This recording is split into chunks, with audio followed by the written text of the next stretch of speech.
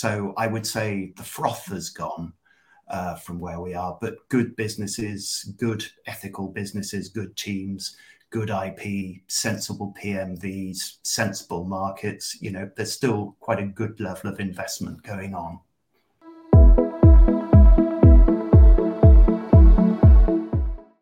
Hi, good afternoon, everyone. Welcome to Funding a Better Future. This is a series of bite-sized episodes that features the expert insights of climate tech investors.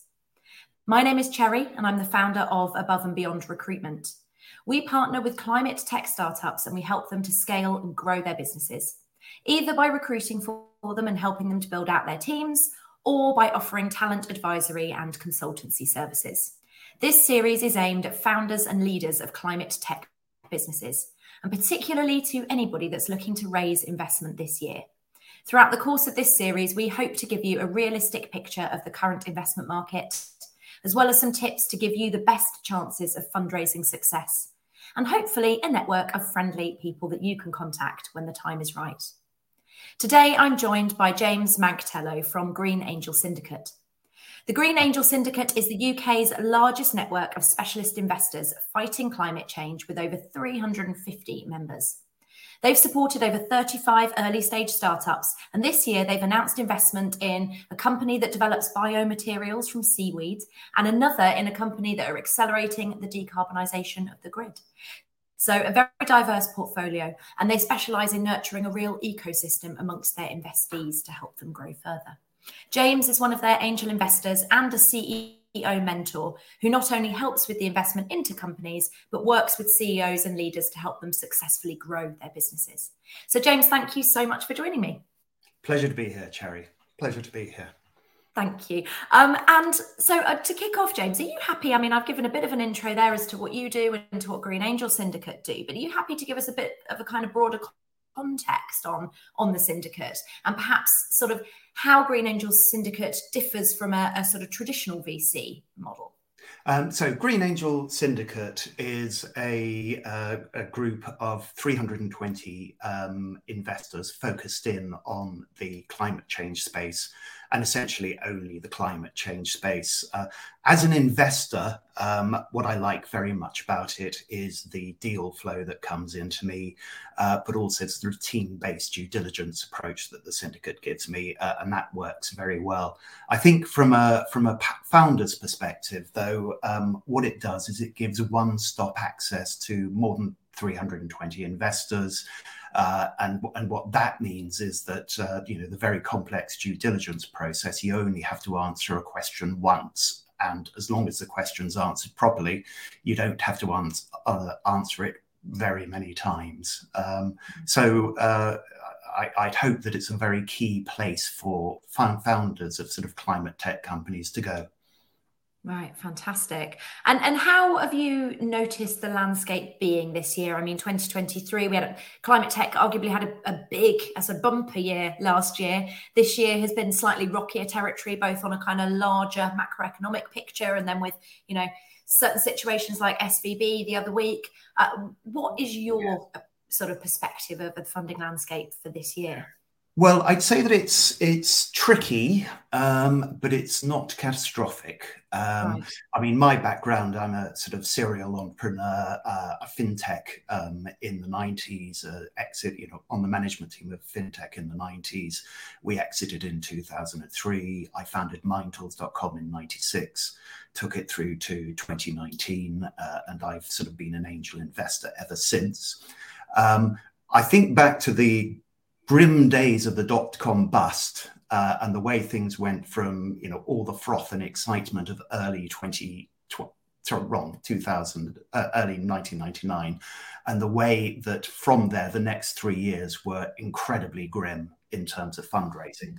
And we're in a completely different place here. On one side, inflation is high. That means interest rates are high. And that means that companies where earnings are far in the future, the valuations are just very much lower. Last year was quite a bad year generally for investors, right across all sorts of markets, and that followed on the sort of Russia's invasion of Ukraine. So that was quite tricky. And as you say, we have the collapse of Silicon Valley Bank and Credit Suisse this year. That's created quite a lot of nervousness. And obviously, Silicon Valley Bank put a lot of money into the space, and that has consequences. So, there's a reasonable amount of bad news in the market. But, there's also good news. VCs built up quite a lot of dry powder across the sort of the pandemic period, and there's still quite a lot of that dry powder left. And also, the reductions we've seen, something like 30% down, 20 according to KPMG numbers, down from 2021 to 2022, something like 30%. But that just takes us down to where we were at the start of the pandemic. So I would say the froth has gone from where we are, but good businesses, good ethical businesses, good teams, good IP, sensible PMVs, sensible markets, there's still quite a good level of investment going on. Yeah, good. Okay. So yeah, more of a sort of market correction than anything, and still a fairly okay picture for good prospects. Yes, it's just everything's gone sensible, and some of the a polite word is exuberance of the last couple of years has dissipated. Fair enough. And what are you kind of most excited about this year because climate tech, incredibly broad market, and I know Green Angel Syndicate's portfolio is pretty diverse across a number of I think 10 or so different subsectors within climate tech. Are there particular pockets within that you see as being kind of most excited about or having the highest potential this year? Well, I'm very passionate about the whole space, actually. And for me, as an investor, that the whole move to a sort of sustainable industry and everything means everything is re-engineered. So, fantastic opportunities there. But I'm particularly, very passionate about the fight against climate change. And I sadly think that the desire to get to just 1.5 degrees above pre-industrial levels is probably behind us now. But there's so much good tech out there. Major industry is working really hard on it. Startups are working really hard on it. There's fantastic tech coming through in all sorts of areas. I mean, I hope we can keep it to just a few tenths of a degree above that 1.5 degrees. Some will agree with me, some will be bleaker on it.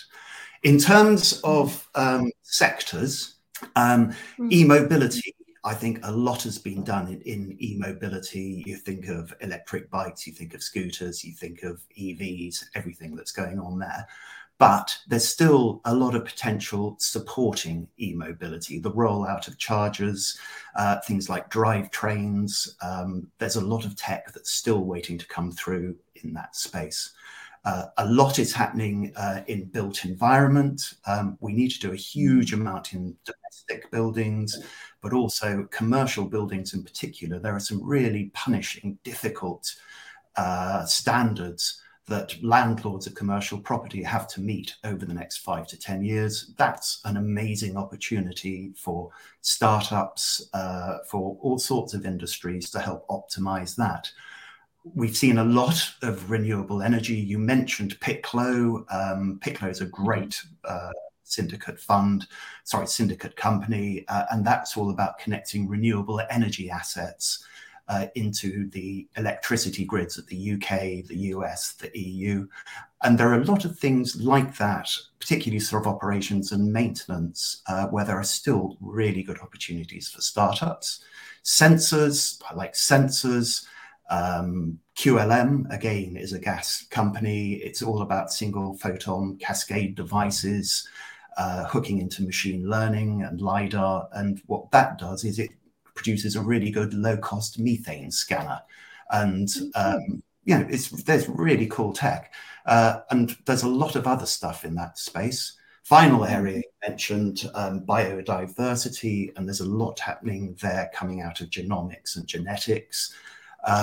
But what very strangely excites me most is the UK sort of kelp area. We have a fantastic continental shelf.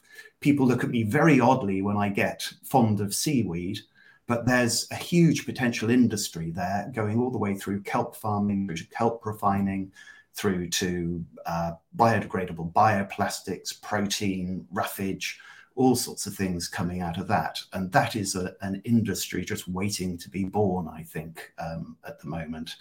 So a lot of really interesting areas. Yeah, kelp. That you've as a recent investment in Kelpie, is that right? That are doing that.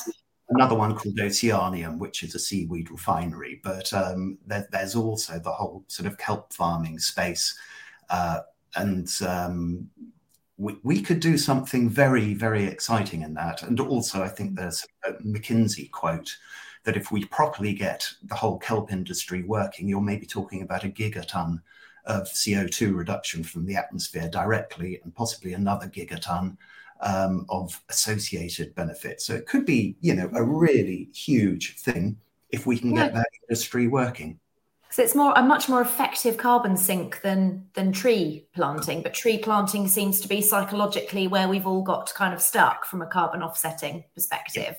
When actually, yes, like you said, kelp farming is more effective. I suppose there's a more limited amount of space in which you can do it, I guess. But, there is a huge and completely unexploited space there. And I think, there's a lot of rewilding going on, and that's the Blue Ocean or Blue Marine Foundation. That's quite exciting as a thing. But the issue with a lot of it is that the kelp grows and then decays and releases the CO2 back. Whereas if you can use it on an industrial scale, you're capturing it and incorporating it into all sorts of other things. So you're genuinely capturing the CO2. Fascinating. There you go. And in terms of the sort of stage of startup that Green Angel Syndicate tend to invest in, what are your kind of ideal kind of demographic, really, in terms of what stage of organization and the maturity? What are you looking at? I mean, the phrase is TRL level 4 and above. So it's a sensible working prototype that's been deployed in a sensible customer environment. So you're not talking sort of lab bench type stuff, but things that have been taken a bit further beyond that. And what we can do is help accelerate those companies all the way through to commercialization. So Green Angel, we handle funding anything from 150K way up to, say, 4 million over multiple funding rounds. And that means, yes, we do very detailed due diligence, and that's a painful thing that people have to go through. But once founders have been through that, it means we can work with them for a very long time, helping them through a large part of the life of their organization. Fantastic. And I noticed a recent announcement about one of your two of the companies in your portfolio that are kind of connected and were doing work with one another. So I like that you've got that kind of ecosystem of companies that help one another. So that's Zedify, and you'll have seen the Zedify bikes zipping around various towns doing carbon-free delivery, fantastic. Another one is New Motion Labs. I mentioned drivetrains, and that's all about very robust, strong drivetrains for electric bikes. And there's a really nice complementarity between them. And that's reducing the downtime, maintenance issues, all of that. So, yes, very nice situation. Yeah, perfect. Love that. And so companies that kind of fit within what you're looking to invest in, if there are kind of founders listening to this that think, yeah, that's us, we're at that stage, we're kind of ripe for investment, what advice would you be giving to them if they're looking to raise this year, they're thinking about approaching Green Angel Syndicate? What should they be focusing on? What should they be thinking about to ensure when they have those conversations, they're kind of best positioned for success? I mean, I think the first thing, Cherry, is the advice they'll have been hearing from everybody in the investment community over the last year, which is tighten your belt, conserve cash, get to profit ASAP. This is a difficult, challenging funding environment, and this is not the time to be trying to conquer the universe. It's the time to be getting through to a successful, stable business. Second piece of advice is on pre-money valuations. There's a recent bit of research done by The Economist that was talking about PMVs dropping something like 56% between 21 and 22. Now, whether 56%, that sounds a suspiciously overly accurate number to me, but it's something to bear in mind. And if the PMV is wrong, then the company just doesn't get into any part of the investment process. It's just rejected right away. There's a worse problem on PMVs, and it often comes. So, for example, crowdfunding for me is a bit of a yellow flag. And the reason for that is PMVs coming out of a crowdfunding round are often very high. That's nice immediately for the founder. But what it means is when you're coming on to follow-on rounds, that becomes very problematic. So people need to be really careful about staying real on PMVs. The third piece of advice. And just to interject on that, how can a founder, what resources could they use to make sure that they're being realistic about their PMV? I think there's obviously looking around on them, what are the PMVs going on now? Often the sort of public PMVs are very excitable. And it's about being pragmatic. There's a sort of angel investor rule of thumb that on risky companies, you're looking for a 10-fold return in 5 years. And that equates to an IRR of 60%. Now, that's very challenging. And, that is for particularly risky companies. But if you have that in mind when you're looking at it, then that helps you think about, well, what should the valuations actually be?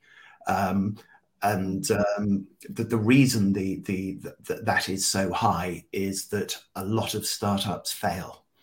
It is very easy to lose money if you're not careful from an investment perspective. Yeah. Okay, perfect. And carry on. What was your other advice? I interjected there. The other advice is we've already talked about Green Angel Syndicate, it is probably the most important the most important. That sounds very vain. It's a very significant syndicate in this particular space, and I'd encourage people to come through and talk to us as part of their fundraising process. Yeah, and that's something that's been echoed quite a lot throughout the course of this series so far is that, just have a conversation, just start the conversation earlier than perhaps you think you might need to. And I think definitely generally for founders, but particularly for first-time founders, starting those conversations can feel quite daunting. And I think people feel they need to put it off until such a point as they're very ready and they've got this polished narrative and pitch deck that they can, present. But would you say, would you say you're welcome to conversations starting much before all of that information is in place? I'd say that investors are, we're out and about and we're talking to people, and it's always a pleasure to connect with people and talk to people. I'd say when you're coming through into the sort of syndicate, the application is online, and you need a good sort of introductory pitch deck. The sensible things need to be in place. Things need to be thought through. So I wouldn't encourage people to come until they've thought things through properly. And that then is the sort of time to start coming through in more detail. There's a lot of coaching that's given as part of the process. Very professional deal flow team. The guys are very, good at coaching people through, looking at sort of helping people go into the sort of pitching process. Hopefully it's very supportive, very encouraging. There's particularly a lot of support for founders from a non-traditional background too. Generally, it's a great environment, and I'd hope people find it very positive. Yeah, that's interesting that there's a sort of team that helps to coach you through that process, because that process, like I said before, if you're a first-time founder and you've not been through that before, can feel quite quite a daunting process, I suppose. So the fact that there's somebody there to sort of shepherd you through it is used. And a lot of the language and the jargon that goes with the investment world is quite alien, I would imagine, to the majority of people that have never been through that before. Having someone support and guide you through that, I imagine, it's very useful.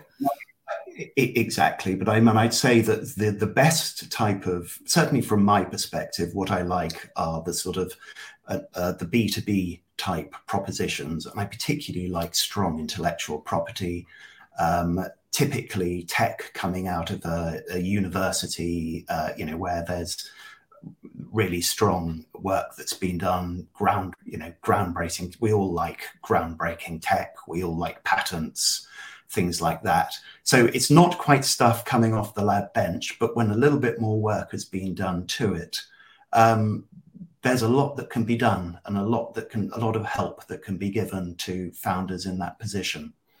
Yeah. And I mentioned QLM earlier, as in the sort of the methane, low cost methane cameras.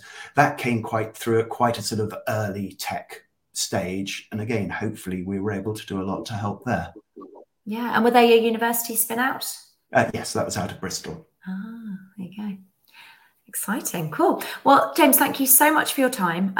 That's been really, really useful. There've been some very, very helpful tips in there for founders around, sort of assessing their market valuation, making sure that they're being conservative with their cash flow.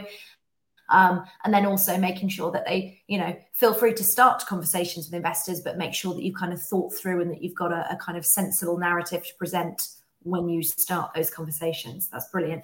Thank you so much. And thank you to everybody that's joined us today to watch. We are coming to the end of this current series now. We've only got two episodes left, which are taking place next week. So if you've missed any of our previous episodes, please feel free to go back and have a listen. You can find the link to the YouTube playlist on my profile, so please feel free to go and have a look at that. We've shared the insights of some absolutely brilliant people across the climate tech investment space, including Systemic Capital, Nesta, Planet A Ventures, Albion VC, and many, many more. Next week, we're going to be joined by Kate Ronayne from Longwall Ventures on the Wednesday, and Pooja Balachandra from Carbon 13's Venture Launchpad will be with us next Friday for our final episode. So until then, thank you very much to James for joining us, and thank you to everybody for listening. Have a great week.